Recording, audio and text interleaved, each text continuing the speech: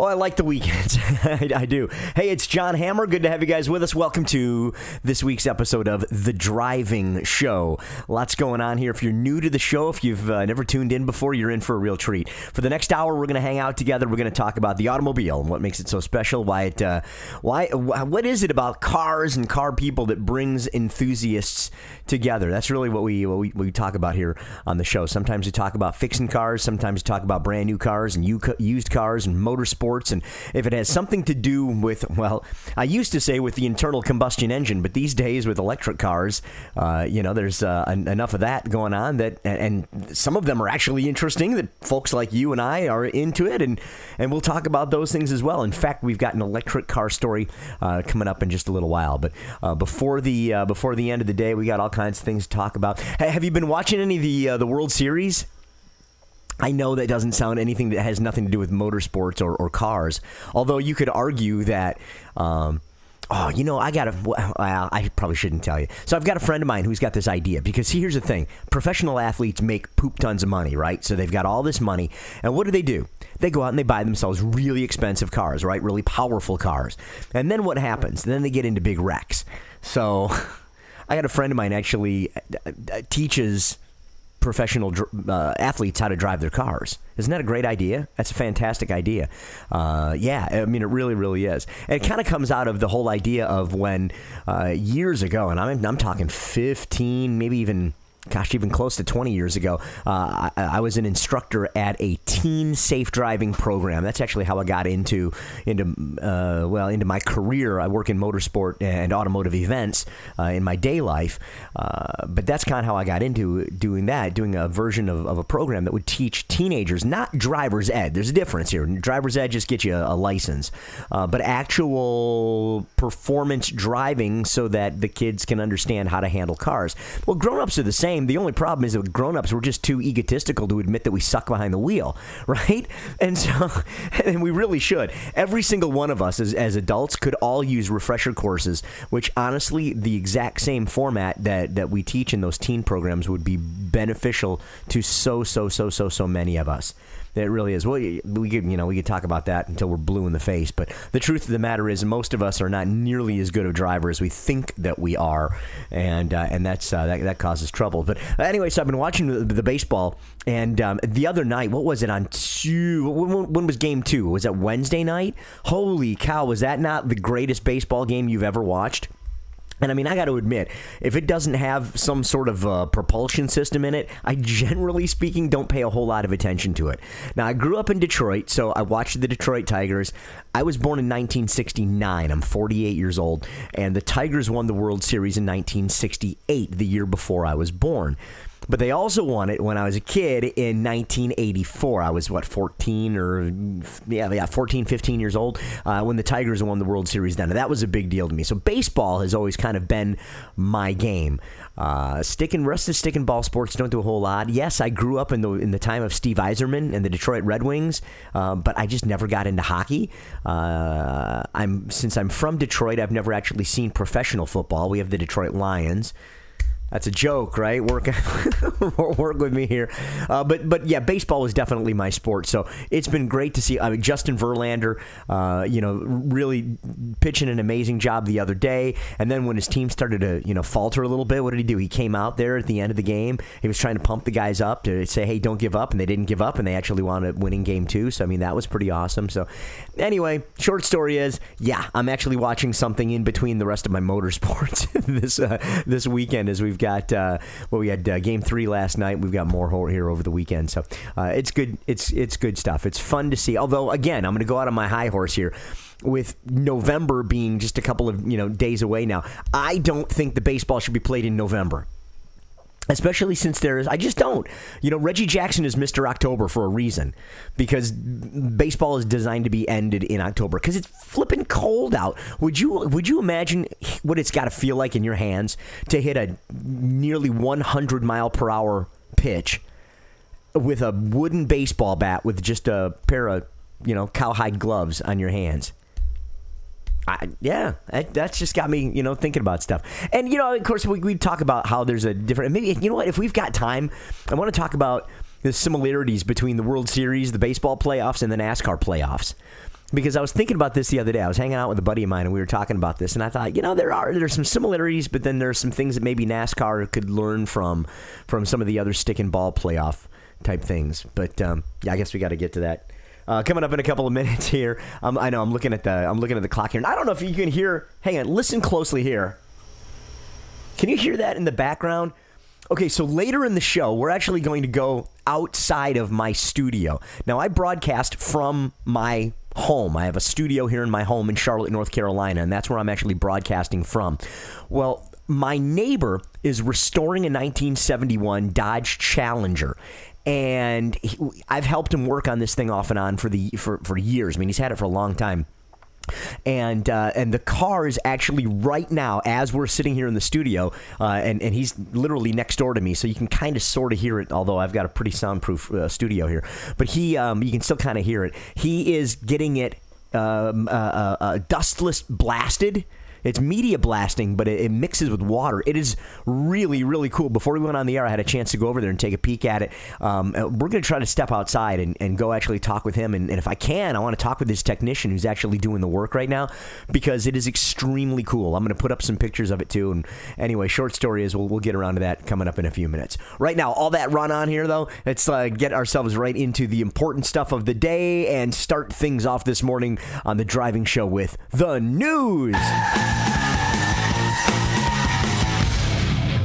Gordon Murray is the guy that was behind the original McLaren F1. One of the early, really, truly super cars.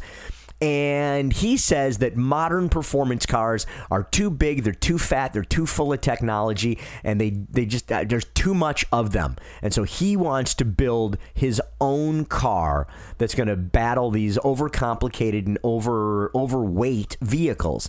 So the idea here is that he's actually going to design, or has designed, a chassis, if you will, that can be used in a multitude of different situations. So, he can do stuff like he can make a pickup truck off of it. He can make an SUV off of it. He can make clearly a sports car off of it. And it all uses the same basic technology there. It's called iStream is the name that he's given it. And the story is that he's been pitching this concept to major manufacturers for a few years. He's had a couple of bites on it, but for the most part, it has not taken off the way he was hoping to. So perhaps maybe that's the reasoning behind him going out on his own and actually doing it himself. But this will actually be his company's, their cornerstone car. And so it is going to start off as a performance vehicle. That will be his first one up, and watch for that coming pretty soon. But Gordon Murray, the guy behind the McLaren F1 and Lord knows a whole bunch of other race cars and whatnot. That's actually very, very interesting. A number of people were injured when a car crashed through the front of a restaurant in Maryland. Did you see the video of this? It's going on. Unfortunately, the surveillance video doesn't have any audio, so I can't play any audio for you over the radio here. But it is terrifying. It's this little neighborhood restaurant and bar kind of thing. And the guys are sitting there at the counter, and there's it looks like a regular old neighborhood bar, and all of a sudden, out of nowhere, this car comes blasting through the door. There's debris flying all over the place. 10 people were injured in the wreck. Now, the person driving the car says that her brakes gave out, but she was only going 25 miles per hour. The investigation continues, but the police have already clearly said, not a chance, absolutely not. She was coming around a corner and then accelerated through the building. Basically came around a corner and just launched right into the building. So, yikes, man. That'll catch your attention for sure. Nissan has come up with a way to keep you safe around their electric cars. What is it about electric cars? What's one of the things about electric cars in traffic? They're basically silent, right? And that's a problem, especially in, say, like a busy city center where whatever electric motor noise, some gear whine happens. It kind of blends in with the rest of the background noise. So what they have done is come up with a concept car that they say sings. In fact, they actually call the technology canto, which is the Italian word for I sing. The idea here is that this thing makes almost a musical type sound, and that is going to be essentially broadcast from the front of the car, giving pedestrians the heads up that this car is coming. What's interesting about this is that that's not the only electric car that's dabbled with this technology. Chevrolet Volt has kind of like a chirp thing. The hybrid Toyota RAV4 beeps, and Prius. That is the actual term for multiple Priuses. They have got their own sound as well, so they've kind of got like this humming noise. So don't be surprised if you see that one of these days. You'll be driving around the road and hear a funky little noise. Look up and you see a car coming at you of all the crazy things. Do you get on Facebook much these days? You know, of course, we've got our own Facebook page at thedrivingshow.com. Takes you right over to our Facebook page. Come on over, make sure you like it and share the page and get more folks paying attention to it. But Facebook earlier this week has announced a partnership with auto dealerships that will actually allow the Facebook marketplace to sell cars in a bit more of a legitimate way.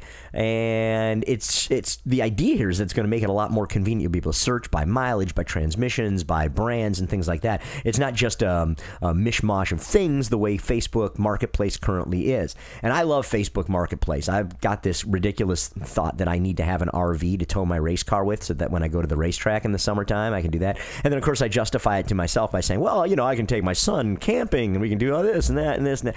Really, at the end of the day, for as often as I race, and what do I race? Maybe half a dozen times a year, it's legitimately cheaper to just buy a hotel room when I go somewhere, but I still kind of want an RV. So anyway, so that's why I was on Facebook Marketplace and ran across this new deal. Watch for it. It's in a beta program right now. It's not fully operational yet, but don't be surprised if you see that in the near future, where they've got a partnership with values pulled from Kelley Blue Book and listings from Edmunds, Cars.com, Auction 123, and a Social Dealer as well. So that's kind of a pretty cool idea. I definitely dig that. Finally, a British team is looking to figure out a way to go 1,000 miles per hour.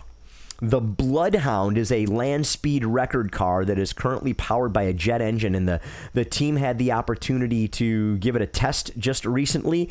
They have it's called an EJ200 jet engine from a Eurofighter Typhoon that's strapped to this thing. And I mean, honestly, the car looks like one of those typical land speed record cars that you've seen in the past. And basically, it's a big long torpedo with a big pointy nose on it, and it's got a big giant air intake up on top, and obviously the jet engine. So they were able to make this run at an airport recently, and they did over 200 miles per hour right out of the box, piece of cake, and that's just on the regular jet engine that's on there. But here's where they're going to try to really get this thing moving.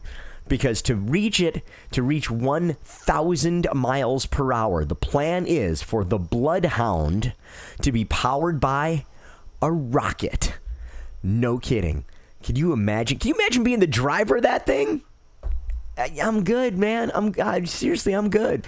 All right, let's take ourselves a quick break, you guys. When we come back, we're going to see if we can get outside and go find out more about this dustless blasting that's going on next to my house, because I think it's absolutely fascinating. And if you've ever worked on a car, if you've ever used a bead blast, some sort of a cabinet, right, a sandblast cabinet, imagine that on a gigantic scale. That's what's going on right outside of the studio here, and we're going to find out more about it. That's coming up next as we learn more about restoring your car. We're going to talk about car restorations a little bit today here on The Driving Show. I'm John Hammer. Stay right where you are, but we'll be right back.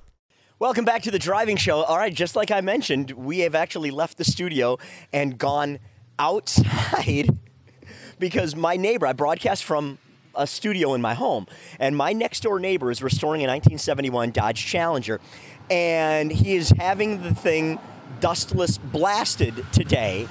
And would you believe the guy doing the work is former NASCAR driver Mike Bliss? That's his business these days. And so we're going to find out a little bit more about what's going on over here. All right, so talk to me. So the pot in the back is a wet pot blaster. Most sandblasters don't use water because it clogs everything up. With the wet pot blaster, anything that sinks, he can use as media. So it's glass bead into the pot, water and glass come through the hose and come out at the source. Okay, so my question is again, you mentioned the media. So where is it all? I mean, there's bags of crushed glass over next to the unit, and he'll pour them into that back pot. But after he blasts it, there's not any debris. There's very little debris down there. Right, there's very, very little debris. The water keeps everything very heavy, keeps it down. That's what keeps it dustless. And also, the benefit of the water is you don't generate the heat that most sandblasting builds, so you don't warp expensive panels. This is really interesting. I'm going to post some photos up on our social site as well. If you follow thedrivingshow.com over at The Driving Show on Instagram. But this is really cool to see it getting into all the nooks and crannies, and I guess that's the best part. You know, blasting allows you to be able to do that. You'll never do this with sandpaper. Right. Since it's a 71 Challenger, I wanted to make sure I did this one time and didn't have to go back and do it for bubble ups and touch ups every 2 years. So this is getting it done right the first time and a good, strong foundation. And so now I want to actually talk to the guy doing the work over here. And it's a different kind of work than what we're used to seeing out of Mike Bliss. You guys recognize the name? Former NASCAR driver, Mike Bliss. And Mike, I want you to tell us about what it is that you're able to do with this machine.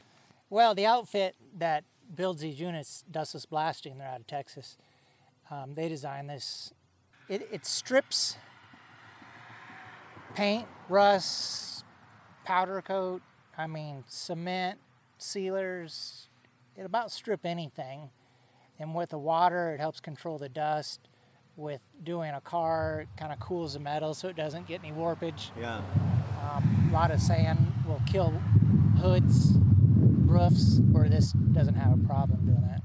To watch you attack this entire 71 Dodge Challenger here, and it looked like, I don't want to make it sound like it's easy, but you made it look easy. Well, it is easy as far as taking the material off, but fighting the hose, and when you start getting inside and underneath, you get a lot of blowback in your face, and you're constantly cleaning yourself up. I noticed that you had a mask on, a shield there, and it was constantly covered in debris.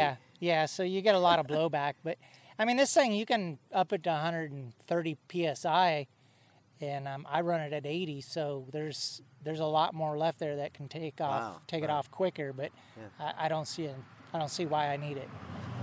What really impressed me was, and obviously the term dustless is in the brand, is in the name of it, but how little schmutz is left over. Obviously we've got some, there's some media on the ground. It's got to get cleaned up. But again, I've used a little blast cabinet before, and that's a disastrous mess in my garage. You just did an entire car, and there's not that much stuff left out there. Yeah, it all stays kind of within 25 feet of the car. You get blowback. You get particles that bounce off of stuff, and when you're hitting areas that it just misses and goes on by. But it's kind of a mess, but then again, it's a small mess. The other thing is that you came here.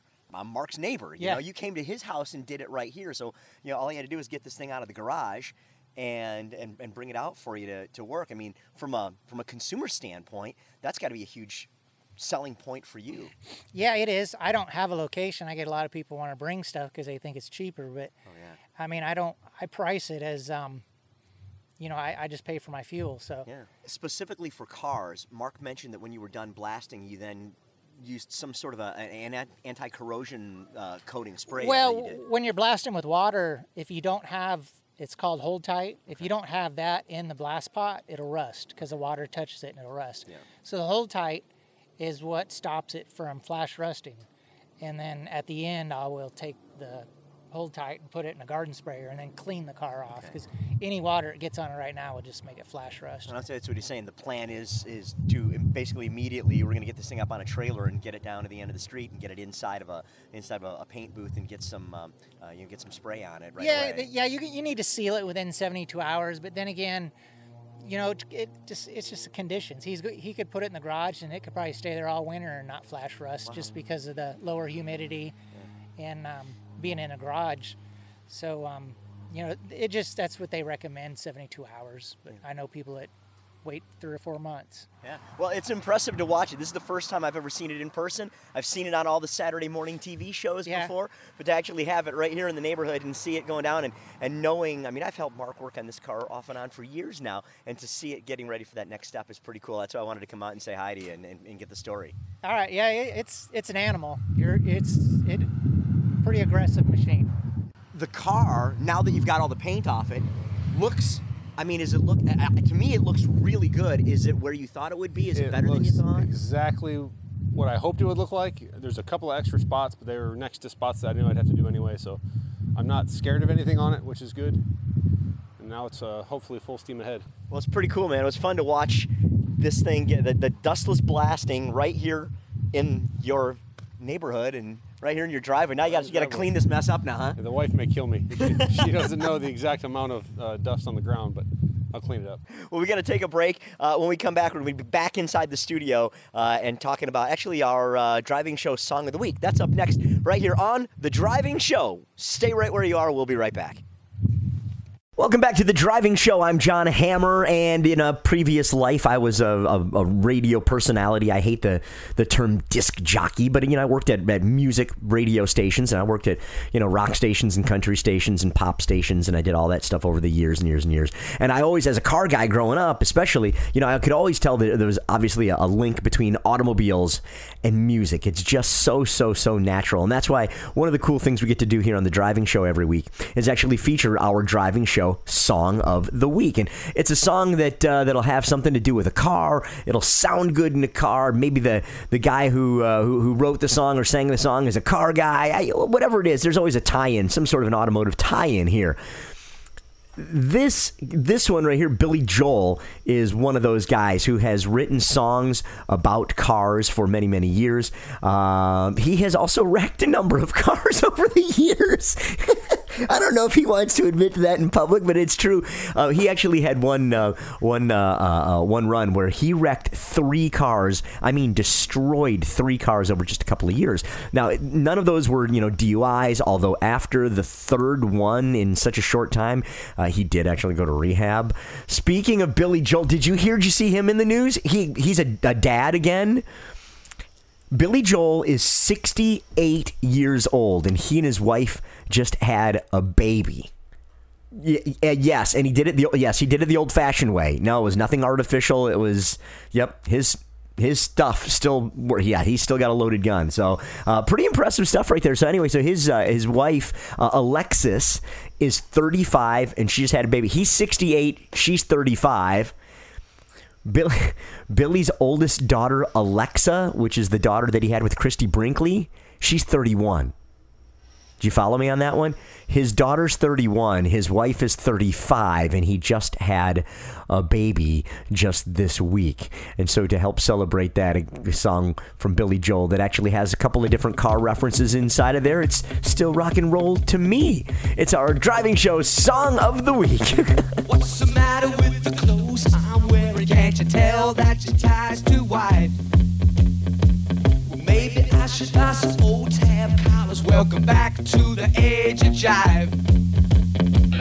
Where have you been hiding out lately, honey? You can't dress trash until you spend a lot of money. Everybody's talking about the new sound funny, but it's still rock and roll to me. What's the matter with the car I'm driving? Can't you tell that it's out of style? Should I get a set of white wall tires? Are you gonna cruise a miracle mile?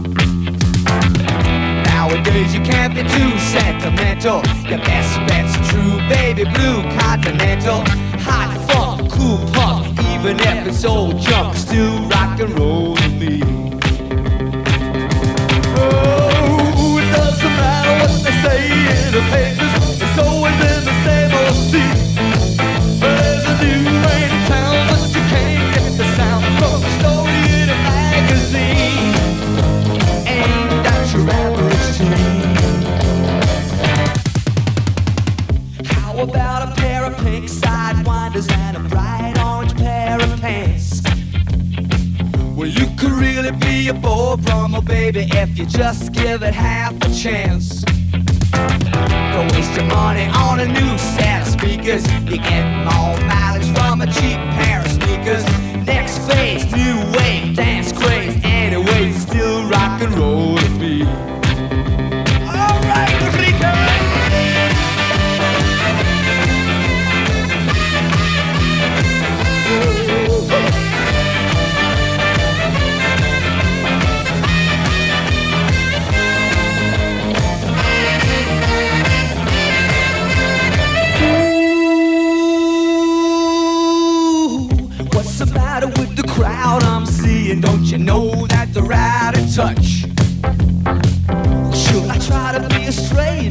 student. If you are, then you think too much.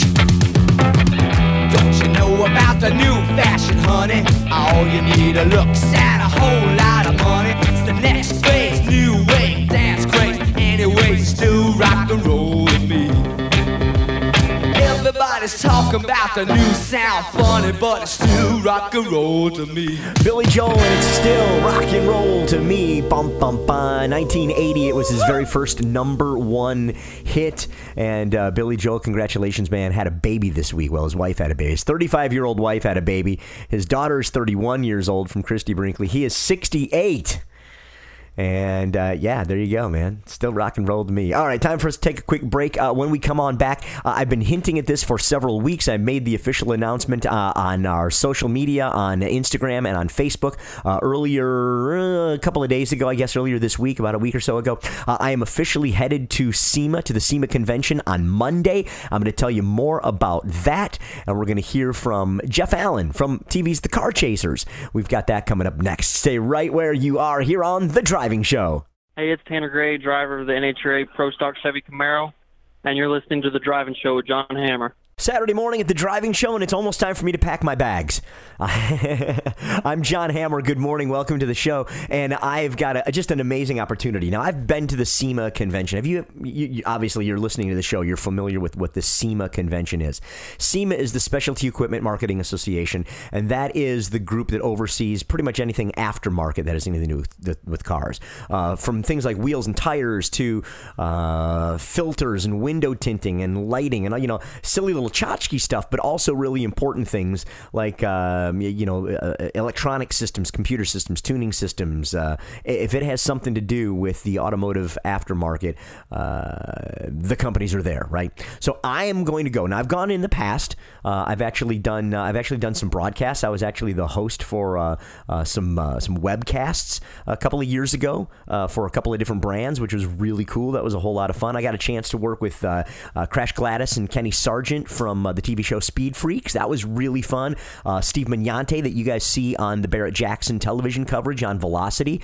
Steve and I worked together on some of those things. We did some video together there, some television stuff there. So, I've had some really great opportunities. But this time out, now that was always in conjunction with other things. This year, though, I get to go out there on Monday, and on Tuesday and Thursday and Friday, so those 3 of the 4 days of SEMA. I won't be broadcasting there on Wednesday, but on Tuesday and Thursday, Friday, I will be actually broadcasting on the Shell Pennzoil Pioneering Performance stage, and this is an awesome opportunity, guys. We've got guys like Alan Taylor, who is just a legendary, automotive journalist as far as radio. Lord knows the guy's done so much radio in his life. It's incredible. You're going to see, who else? You're going to see the guys from Welder Up, the Vegas Hot Rods, the TV show. They're going to be broadcasting up on this stage. Jeff Allen is the guy who made it all happen. He's the guy from TV's The Car Chasers, and that's kind of how I got in on this. Jeff and I have run into each other several times over the years at some different events. We've got some common friends. You know how that goes. One thing leads to another. He has been a guest here on The Driving Show. I've been a guest on his podcast called Skid Marks. And then I've also been a guest, on the stage as well. So it's been really cool. And they came to me, and so they said, "Hey, John, are you coming out to SEMA?" I'm like, "Yeah, I'm coming out to work." And they said, well, "Would you have some free time to come over and do some broadcasting?" What was going to be just a one-off thing turned into 3 days worth of broadcasting out there. So if you happen to go to SEMA this year, if you're going to be in Vegas next week, make sure you come on by and say hi to me on the Shell Pioneering Performance stage. I am super, super excited. But that brings back some a really fun time when Jeff was on the show with us here, Jeff Allen. And again, we mentioned TV's The Car Chasers, but he has also done some other things and had some other opportunities that have maybe just kind of skated on by. And it was real fun to have Jeff Allen tell us some of those stories here on The Driving Show. For a long time, I wanted to be a Navy fighter pilot. Yeah. And I got to the point to where I even went to the recruiters, and I was ready. I what's my game plan? What are we doing here? And the guy told me, he says, man, I got to be honest with you, you're 6'5". You won't fit in the cockpit. so he said, unless you want to fly cargo planes, you do not want to sign up for this program. All right, it's time for us to take a break. Seriously, guys, I can't wait. Get into SEMA. I get into town on Monday night, and then broadcasting on Tuesday and Thursday and Friday. On Wednesday, I'm actually doing an event up at Spring Mountain Motorsports Park, about an hour away up in Pahrump. But those other 3 days, I'll be there. So if you're in town, absolutely come on by and say hi, all right? Let's take a quick break. We got to go come on back in a few minutes. Time for our driving show motorsports update. We got to talk about Max Verstappen and what happened at COTA last week, and why it's kind of a scam. Did he get hosed? Kind of, sort of, but he's not exactly free and clear. We're going to talk about that. We're going to talk about changes in IndyCar, and we're also going to talk about what's going on in NASCAR, silly season stuff. All of that is next right here on The Driving Show. Stay right where you are. We'll be right back, yeah. And welcome back to The Driving Show. I cannot believe this. It's already to the end of the show. We're in the final segment of the Driving Show, and that means it's time for our motorsports update. And now for your listening pleasure. Talking about everything that's got to do with the competition of stuff. Obviously, NASCAR in the playoffs right now, and NASCAR is at Martinsville this weekend. Interesting race, too, that we're going to have tomorrow, because it's going to start in the daytime, but because of the later start in there, and of course they got to get everything coordinated with football and television and all that stuff, and the sun is going down, and they've got these new LED lights at Martinsville, so the race is going to start in the daytime, but it's actually going to end as the sun goes down, so they're going to have to turn on those lights. It should be very interesting to see. There's been a lot of talk on whether or not NASCAR should use those lights to do a full nighttime under the light race at Martinsville, make one of the two races a full night race. I don't think that's a bad thing, right? The Wrigley Field is an amazing place. It didn't lose any of its mystique at all when they added lights to it. In fact, it gave more people the opportunity to be part of the fun. Now, last weekend was the United States Grand Prix at Circuit of the Americas in Austin, Texas, one of the greatest racetracks on the planet, and the fact that it's just right here in the States is absolutely incredible.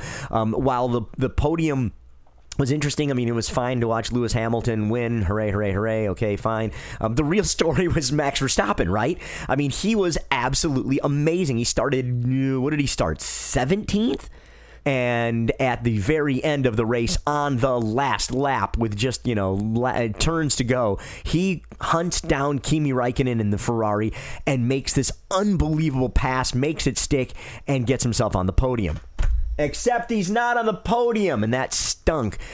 He absolutely did cross the line. And see, here's the thing. At COTA, and if you've watched it on TV or you've been there in person, it's huge runoff rooms. So they've painted the lines on the edge to denote the edge of the track. And if you go over the edge of the track to a certain point, that's out of bounds, and that's a penalty.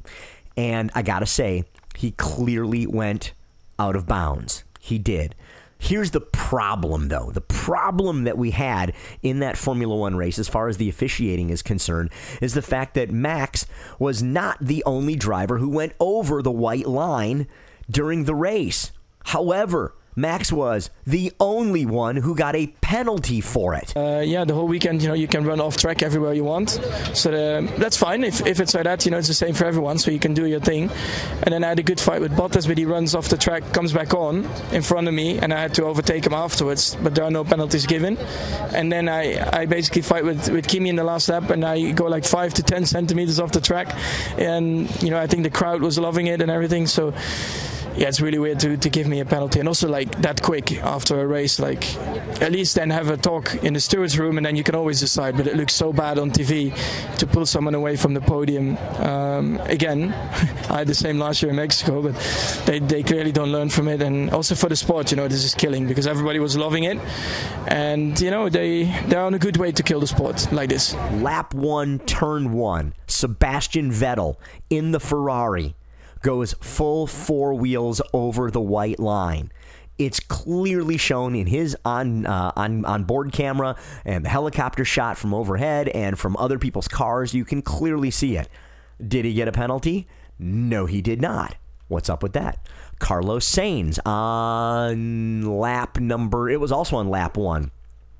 He went off 4 wheels off, all right? Danny Kvyat, he went off 4 wheels off. On that same lap, actually. Valtteri Bottas did it. He did it. At turn 19, 9 and 19 are like the two really big areas there on the track where it's really tempting to do that, to go out there and do it. And these guys have all done it. Now, here's the thing. The rule states you have to, number one, you have to cut the track, and then you have to, the second part of it is you have to gain an advantage.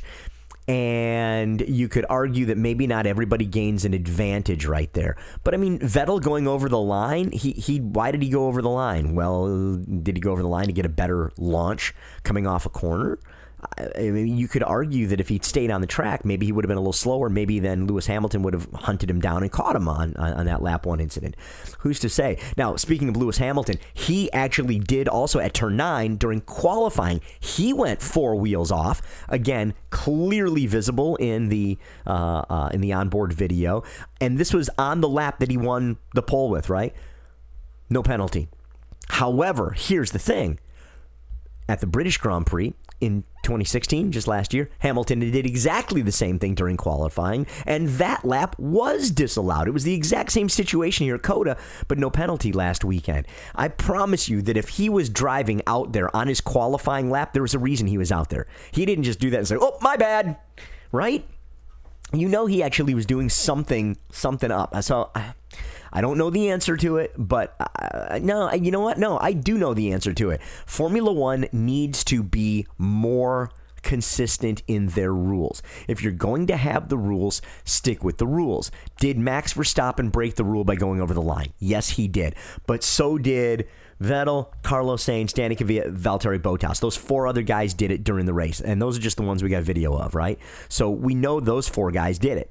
Why didn't they get the penalties? They clearly made up space because of what they did. So they got to work on. They really got to work on that stuff. They really do.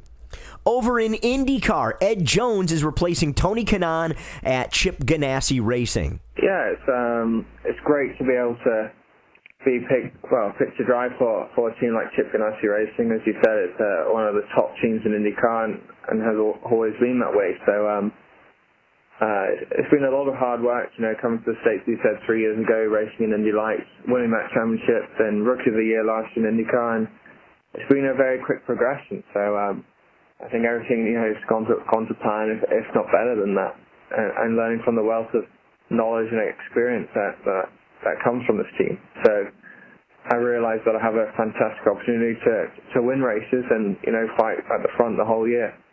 And we're going to do everything we can to make that happen. Should be interesting. The kid shows a lot of talent. I think that could be a good move. I really do.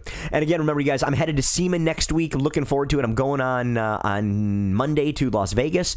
The Shell Pennzoil stage where I'm going to be broadcasting from is actually outside of the facility, so you don't actually even need a credential. So even if you're just a fan, if you're just a friend, if you want to just come on by, you can still come on by and see me at the Shell Pioneering Performance stage without a credential to get into the SEMA show in Las Vegas next week. All right. Thanks for being a part of the show, you guys. We got to get on out of here. I know we're way late on time, and I got to go pack my clothes. All right. Thanks to everybody for being a part of this one, and we will see you next week as we talk more cars from Las Vegas and the biggest car guy convention on the planet. SEMA will be there with the driving show. I'm John Hammer. Take care. I'll see you then. Bye-bye.